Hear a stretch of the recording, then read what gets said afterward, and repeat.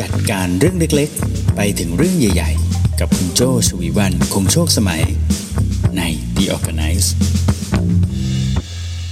สวัสดีค่ะคุณกำลังฟัง The Organize Podcast กันอยู่นะคะคุณอยู่กับโจชวีวรรณคงโชคสมัยค่ะ The Organize Podcast ในวันนี้นะคะเป็นเอพิโซดที่247นะคะอยู่กับหัวข้อที่ชื่อว่าจะเล่าให้คุณฟังโรครองเท้าเล็กไป2เบอร์นิทานเรื่องนี้จะเป็นยังไงนะคะเดี๋ยวมาฟังเนื้อหากันนะคะแต่ก่อนอื่นต้องขอบคุณซิกนาประกันภัยด้วยนะคะที่ร่วมสนับสนุนการสร้าง Creative Thinking Community เพื่อให้คุณได้คิดอย่างสร้างสรรค์และทำเพื่อชีวิตที่ดีของคุณนะคะนิทานวันนี้นะคะพอขึ้นหัวข้อมาว่าจะเล่าให้คุณฟังนะคะแฟนๆ The Organize น่าจะคุ้นเคยเนาะกับการที่โจ้จะหยิบนิทานสอนใจนะคะจากหนังสือชื่อเรื่องจะเล่าให้คุณฟังนะคะซึ่งหนังสือเล่มนี้นะคะก็จะรวมนิทานสั้นๆนะคะที่คุณหมอคอเคบูกายนะคะเป็นนักจิตวิทยาที่นักจิตบำบัดนะคะที่ใช้นิทานนะคะสอนใจให้กับคนที่มาขอคำบำบัดขอคำปรึกษานั่นเองนะคะวันนี้เนี่ยตั้งใจจะเล่าเรื่องโรครองเท้าเล็กไป2เบอร์แต่ว่าจะต้องเริ่มจากเรื่องหนึ่งก่อนที่เป็นเรื่องเหมือนเป็น prequel นะเป็นภาคก่อนหน้านะคะก่อนจะเข้าสู่เรื่องโรครองเท้าเล็กไป2เบอร์มาลองฟังเรื่องแรกกันก่อนไหมคะเรื่องแรกเนี่ยเป็นนิทานที่ชื่อว่าคนเฝ้าประตูซ่องนะคะดูอินไหมดูทันสมัยกับช่วงนี้นะที่ซีรีส์เรื่องนึงในNetflix เนี่ยดังมากเลยนะโจ้ยังไม่ได้ดูเลยก็เลยยังเมาส์เรื่องนี้ไม่ได้เนาะ เดี๋ยวไว้ถ้าดูแล้วอาจจะมาคุยเรื่องนี้กันต่อนะนิทานเรื่องแรกค่ะคนเฝ้าประตูซ่องเรื่องราวเป็นยังไงเดี๋ยวมาลองฟังกันเลยนะคะเรื่องนี้เนี่ยเกิดจากการที่เป็น conversation ของคุณหมอ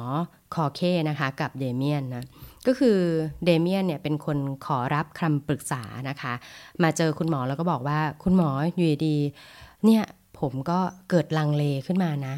ตอนนี้เรียนหนังสืออยู่เรียนปริญญาตรีอยู่ดีก็เกิดลังเลว่าเอ๊ะจะเรียนต่อให้จบจะดีไหม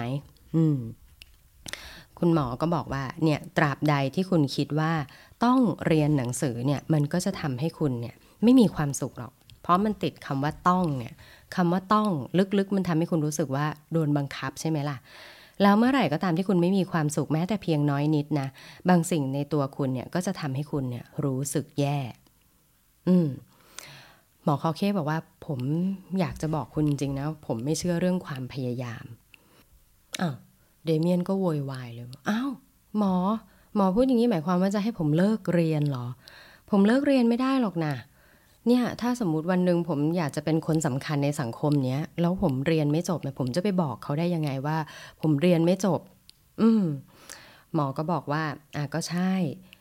แต่ก่อนที่คุณจะตัดสินใจแบบนั้นนะคุณลองฟังเรื่องเล่าของผมก่อนไหมล่ะก็ได้ครับหมอคอเคก็เลย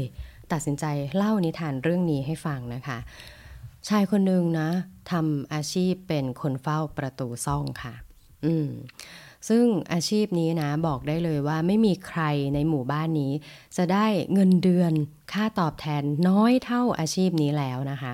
ก็ไม่รู้ว่าจะขิงเงินเดือนที่น้อยที่สุดขนาดนี้ทำไมนะแล้วผู้ชายคนนี้ก็ไม่เคยทำอาชีพอื่นเลยหนังสือหนังหาก็ไม่เรียนนะคะเพราะว่าก็ไม่รู้จะไปเรียนทำไมเพราะว่าอาชีพนี้เขาก็เป็นอาชีพที่ส่งต่อจากรุ่นสู่รุ่นนะพ่อเขาก็ทำอาชีพนี้ปู่เขาก็ทำอาชีพนี้นะคะดังนั้นเขาก็ไม่ต้องเรียนหนังสือเพราะว่าเกิดมาก็ born to be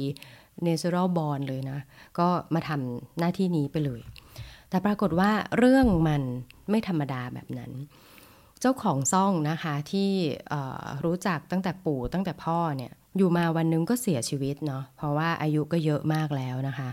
กิจการซ่องนี้ก็เลยส่งต่อไปถึงเจ้าของใหม่นะคะซึ่งเจ้าของใหม่เนี่ยก็เป็นคนแอคทีฟนะมีความคิดสร้างสรรค์ทำนู่นทำนี่ใช่ไหมพอเข้ามาปุ๊บก็refresh กิจการเยอะแยะมากมายเลยนะเขาบอกเลยว่าเนี่ยเปลี่ยนโฉมให้ซ่องเนี่ยดูทันสมัยนะคะเปลี่ยนแปลงห้องต่างๆแล้วก็เรียกพนักงานขึ้นมาชี้แจงกฎระเบียบใหม่นะคะเขาก็บอกคนเฝ้าประตูซ่องเลยว่านับตั้งแต่วันนี้ไปนะนอกจากเฝ้าประตูซ่องแล้วเนี่ยเจ้าจะต้องทำรายงานประจำสัปดาห์ส่งด้วยโจทย์เลยมีคนเข้ามาใช้บริการวันละกี่คู่นะคะ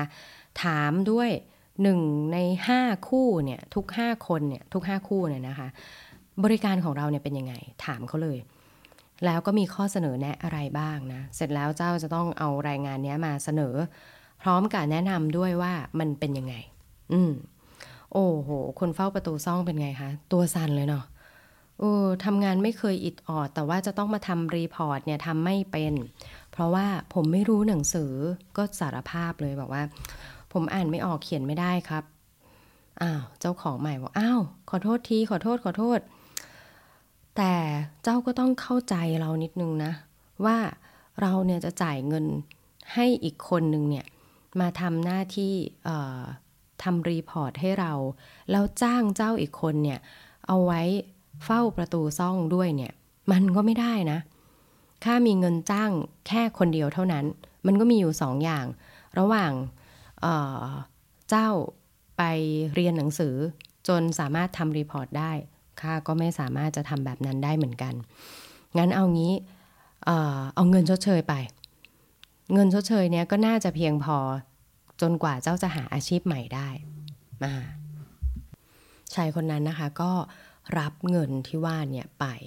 พอรับไปเสร็จปุ๊บก็จะทำไงดีชีวิตมันเศร้าส้อยไม่เคยเป็นคนว่างงานขนาดนี้มาก่อนเนาะกลับไปถึงบ้านเนี่ยก็มานั่งคิดอยู่ว่าจะทำอาชีพอะไรดีนะก็มานึกขึ้นได้นะว่าตอนที่เฝ้าประตูซ่องเนี่ยเวลาที่เตียงพังหรือว่าตู้พังเนี่ยเขาก็เป็นคนที่เอาค้อนเอาตะปูอะไรเนี่ยไปซ่อมนะใช่ไหมเขาก็เลยหรือว่าจะทำอาชีพนี้ดีเป็นคนซ่อมเฟอร์นิเจอร์ใช่ไหมเขาก็เลยหาว่าในบ้านเนี่ยมีอะไรมั่งปรากฏว่ามีแค่ตะปูขึ้นสนิมอุปกรณ์ทุกอย่างบินกันหมดเลยเนาะเขาก็คิดว่าจริงๆในหมู่บ้านเราเนี่ยไม่มีร้านขายอุปกรณ์เลยเนาะสงสัยต้องขี่ล่อไปซื้อของที่หมู่บ้านที่ใกล้ที่สุดก่อนจะทำไงได้มีทางเลือกไปแล้วก็ขี่ล่อไป2 วันเลยเนาะกลับมาพร้อมกับอุปกรณ์ที่สวยงามนะแต่ยังไม่ทันที่จะถอดรองเท้าเข้าบ้านเลยนะเพื่อนบ้านก็มาทักเลยบอกว่าว่าแล้วเจ้ามีค้อนให้ข้ายืมไหมเนี่ยบอกมีตะกี้เพิ่งไปซื้อมาเลยแต่ฉันต้องใช้นะพอตอนนี้ตกงานว่าจะเอาอุปกรณ์นี่แหละไปต่อเติมเฟอร์นิเจอร์อะไรพวกนี้ซะหน่อยเฮ้ยเอาหน่ะขอยืมหน่อยเดี๋ยวคืนให้พรุ่งนี้เช้าเลยก็ได้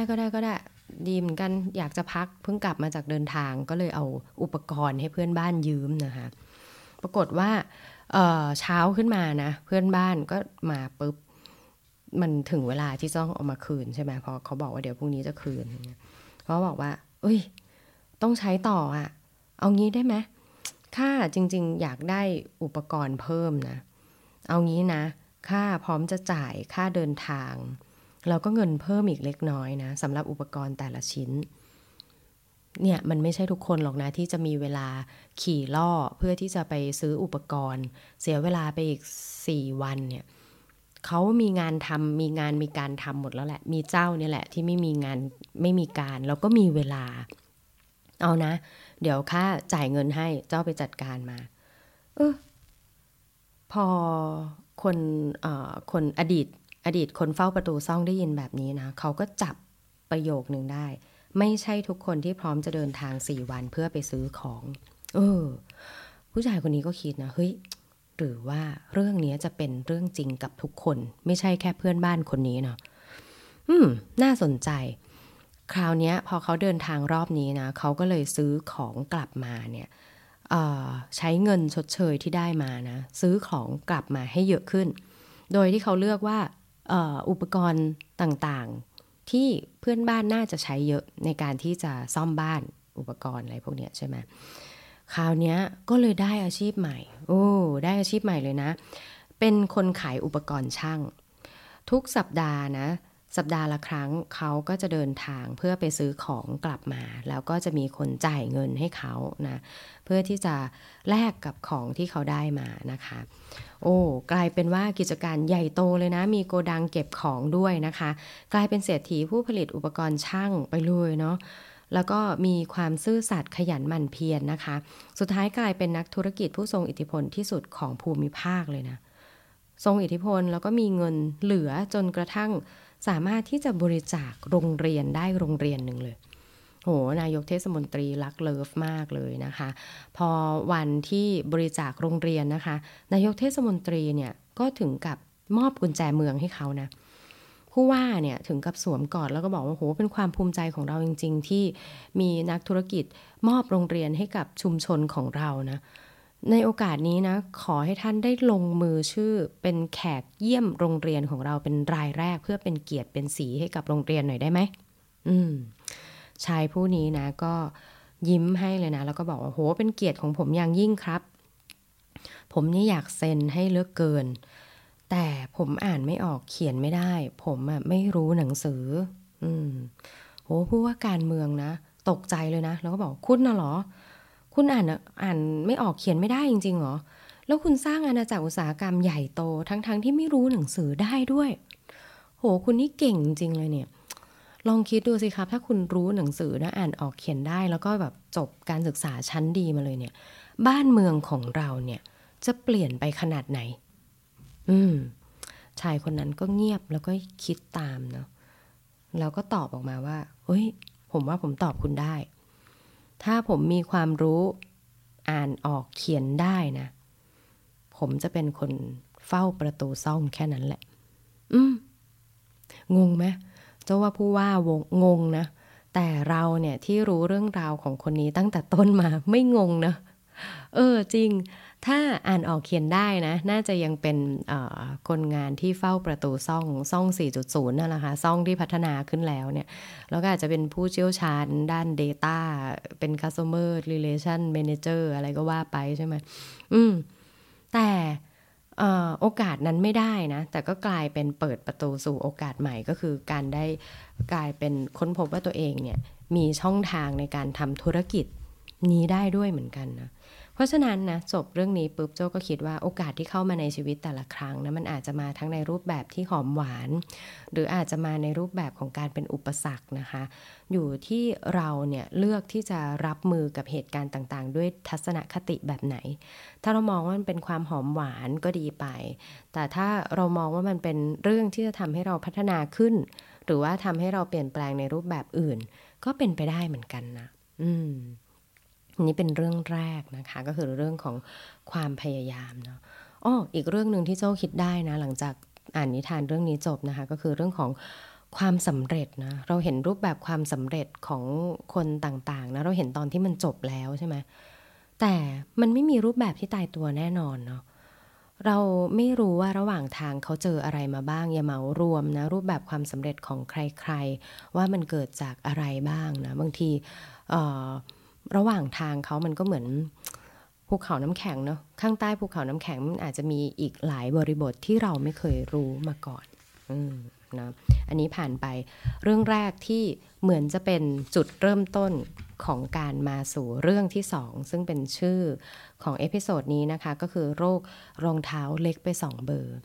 จำได้ไหมคะว่าที่มาของนิทานเรื่องนี้มันเกิดจากการที่เดเมียนนะคะผู้ชายคนหนึ่งเนี่ยไปปรึกษาหมอคอเคนะว่าเขาไม่อยากจะพยายามเรียนหนังสือให้จบแล้วนะแต่หมอคอเคซึ่งเป็นคนไม่เชื่อในความพยายามนะหมอคอเคบอกว่าเนี่ยถ้าชีวิตมันมีคำว่าต้องเมื่อไหร่คุณก็จะไม่รู้สึกภูมิใจแล้วก็รู้สึกอยากจะทำเรื่องต่างๆเหล่านั้นเพราะคุณรู้สึกว่าถูกบังคับและการที่คุณพยายามนั้นน่ะคุณพยายามไปเนี่ยเพื่ออะไรกันผมไม่เชื่อในเรื่องความพยายามเดเมียนฟังนิทานเรื่องแรกจบไปแล้วนะก็ยังไม่ move on นะเดเมียนก็ยังมาถามหมอต่อนะบอกว่าผมรู้สึกว่ายังไงผมก็ไม่สามารถที่จะดำเนินชีวิตโดยไม่ออกแรงพยายามเลยผมว่าผมทำไม่ได้นะหมอเขาก็กลับมาแล้วก็เริ่มบทสนทนานี้ต่อให้ผมอยู่เฉยๆมันยังไงมันก็ทำไม่ได้อะผมทำไม่ได้ที่จะเป็นแบบนั้นคุณก็พูดถูกส่วนหนึ่งนะผมใช้เวลาส่วนใหญ่เนี่ยตลอดหลายปีมาเนี่ยคอยบังคับตัวเองไม่ให้ไขว้เขวไปจากอุดมการณ์นะแล้วก็ไม่ใช่ทุกครั้งด้วยนะที่ทำสำเร็จไม่ใช่ทุกครั้งที่พยายามแล้วสำเร็จนะบางทีก็ไขว้เขวออกไปแต่รู้ไหมว่าหลายครั้งเลยนะที่ผมก็สงสัยตัวเองว่าถ้าผมไม่พยายามบ้างล่ะจะเป็นยังไงคือทุกวันนี้ผมก็พยายามแล้วก็ทำเรื่องต่างๆแล้วก็สำเร็จไปนะบางทีผมก็คิดนะว่า จะเป็นยังไงถ้าผมไม่ไปร่วมประชุมทุกอันที่มันมีการประชุมเนี่ยจะเป็นไงถ้าผมไม่ได้ไปร่วมประชุมจะเกิดอะไรขึ้นถ้าผมไม่ตั้งใจฟังในเรื่องที่ผมเองไม่ได้อยากจะฟังแต่แรกอยู่แล้วแต่ผมก็พยายามที่จะตั้งใจฟังเขาอะจะเป็นยังไงนะถ้าผมไม่ขอบคุณที่บางคนทำเรื่องให้แต่ผมไม่ได้อยากขอบคุณอะถ้าผมไม่ขอบคุณเขาจะเป็นยังไงหรือจะเป็นยังไงถ้าผมไม่ต้องทำงานทั้ง5วันทั้ง7วันแล้วอยากจะขี้เกียจมั่งอ่ะผมก็อยากรู้เหมือนกันนะว่าชีวิตผมจะเป็นยังไงถ้าไร้ซึ่งความพยายามความพยายามเนี่ยมันเป็นสิ่งดีนะแต่บางครั้งเนี่ยความพยายามกลับเป็นสิ่งที่สังคมสร้างขึ้นแล้วมาบังคับให้เราเป็นไปตามรูปแบบนั้นหลายครั้งเลยนะที่คุณเห็นคนขี้เกียจเนาะแล้วก็เห็นคนที่ไม่พยายามทำอะไรเลยแล้วคุณก็บอกเขาว่าเฮ้ยพยายามหน่อยสิคุณควรจะทำตัวให้ดีขึ้นคุณแน่ใจหรอว่าที่คุณเห็นว่าเขาขี้เกียจเห็นว่าเขาทำตัวไม่เอาไม่ได้เรื่องเนี่ยคุณแน่ใจเหรอว่าเขาเป็นแบบนั้นจริงๆคุณเห็นเขาตอนนั้นนะคุณคิดเหรอว่าเขาว่าเป็นแบบนั้นจริงๆโอ้โจ้อ่านมาถึงตรงนี้นะเรียกได้ว่าความคิดโจ้นี่กับหมอคอเคนี่ตีกันวุ่นเลยนะเลยพยายามอ่านต่อนะเห็นไหมโจ้พยายามอีกแล้ว หมอคะความพยายามมันดีนะมันทำให้หนูอ่านจนจบหมอเขาแค่บอกว่างั้นมาฟังนิทานเรื่องนี้กันอยากจะเล่าเรื่องความพยายามอีกสักรอบหนึ่งให้ฟังมีชายคนหนึ่งค่ะเดินเข้าไปในร้านรองเท้านะคะคนขายก็เดินมาต้อนรับด้วยอัธยาศัยไมตรีที่ดีมากเลยนะคะมีอะไรให้ผมช่วยไหมครับมองหารองเท้าแบบไหนอยู่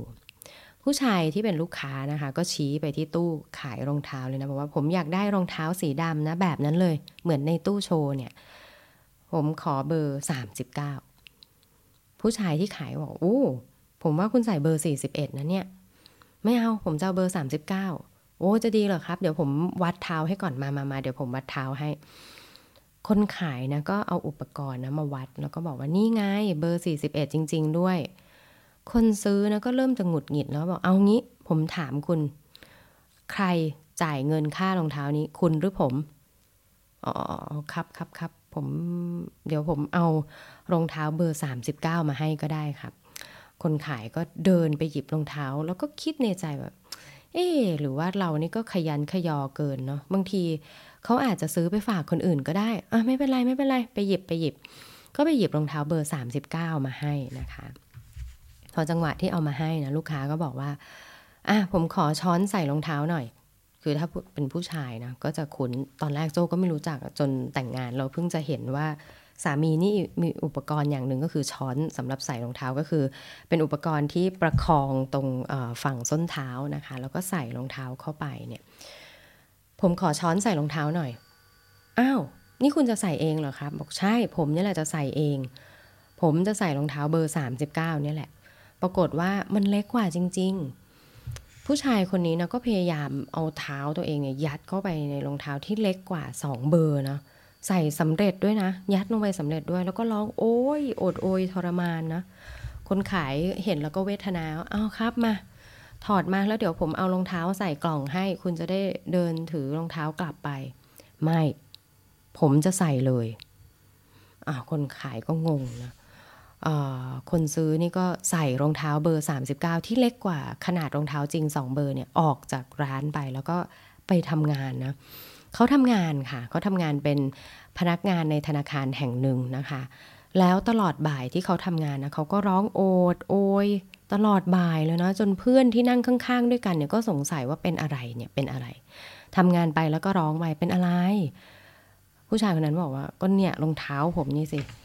กัดแน่นไปหมดเลยเนี่ยน้ำหูน้ำตาไหลหน้าแดงไปหมดแล้วเนี่ยบอกแล้วจะใส่ทำไมนี่มันรองเท้าใครไปเอารองเท้าใครมาใส่รองเท้าผมเนี่ยแหละครับนี่ไม่เข้าใจแล้วเนี่ยมันเกิดอะไรขึ้นทำไมถึงทรมานตัวเองแบบนี้เอางี้ครับ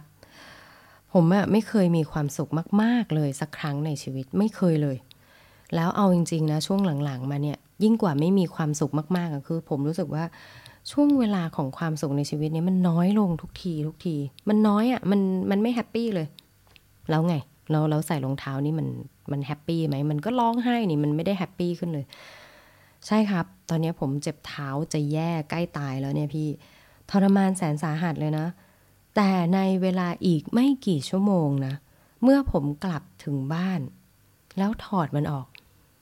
พี่ลองคิดดิว่าผมเนี่ยจะมีความสุขขนาดไหนเห็นไหมบ้านธรรมดาของผมชีวิตธรรมดาของผมจะมีความสุขขึ้นทันทีเมื่อผมถอดรองเท้าที่เจ็บจะแย่เนี่ยออกฟังดูบ้าไหมเดเมียนหมอคอเคก็ย้อนกลับมานะฟังดูบ้าไหมเดเมียนมันก็บ้าๆอย่างเงี้ยแหละชีวิตเราเนี่ยมันไม่ต่างจากที่เราเนี่ยได้รับการอบรมสั่งสอนมาหรอกนะว่ามันควรจะต้องเป็นแบบนั้นมันควรจะต้องเป็นแบบนี้รองเท้าเบอร์38ไหมถึงแม้บางทีเราก็จะรู้อยู่แก่ใจว่าคุณค่าของเราอะอยู่ที่รองเท้าเบอร์41ก็คือเรารู้แล้วก็มีบางทีนะหลายคนก็บอกเราด้วยหลายคนที่เห็นตามความเป็นจริงเนี่ยก็จะบอกเราว่าเฮ้ยคุณเหมาะกับรองเท้าเบอร์41แล้วแต่ตัวเราเนี่ยแหละบางทีเนี่ยเราก็พยายามที่จะทำบางเรื่องที่มันยากแล้วก็รู้อยู่แก่ใจว่ามันยากมันทรมานเพียงเพื่อจะทำให้ชีวิตเดิมเนี่ยมันกลายเป็นชีวิตที่มีความสุขขึ้นเพราะไม่ต้องเจอกับความทรมานเหล่านั้นเนี่ยนะความสุขบางทีมันอาจจะอยู่ที่เราเนี่ยสามารถจะจัดการคุณค่าที่เรามีอยู่แล้วเนี่ยให้มันเหมาะกับตัวเราได้อย่างไรนะบางทีนะความพยายามที่หมอคอเคแอนตี้มากๆเนี่ยมันคือความพยายามที่ไม่ได้เหมาะกับตัวเราเองความพยายามที่ไม่ได้เหมาะกับบริบทของตัวเราดังนั้นความพยายามที่ไม่เหมาะกับเราเลยเนี่ยคือความพยายามที่ไม่ควรหลงเชื่อกับสิ่งนั้นกว่าจะเข้าใจหมอคอเคนะตีกันจะแย่นะอยู่ในหัวของตัวโจเองเนี่ยว่า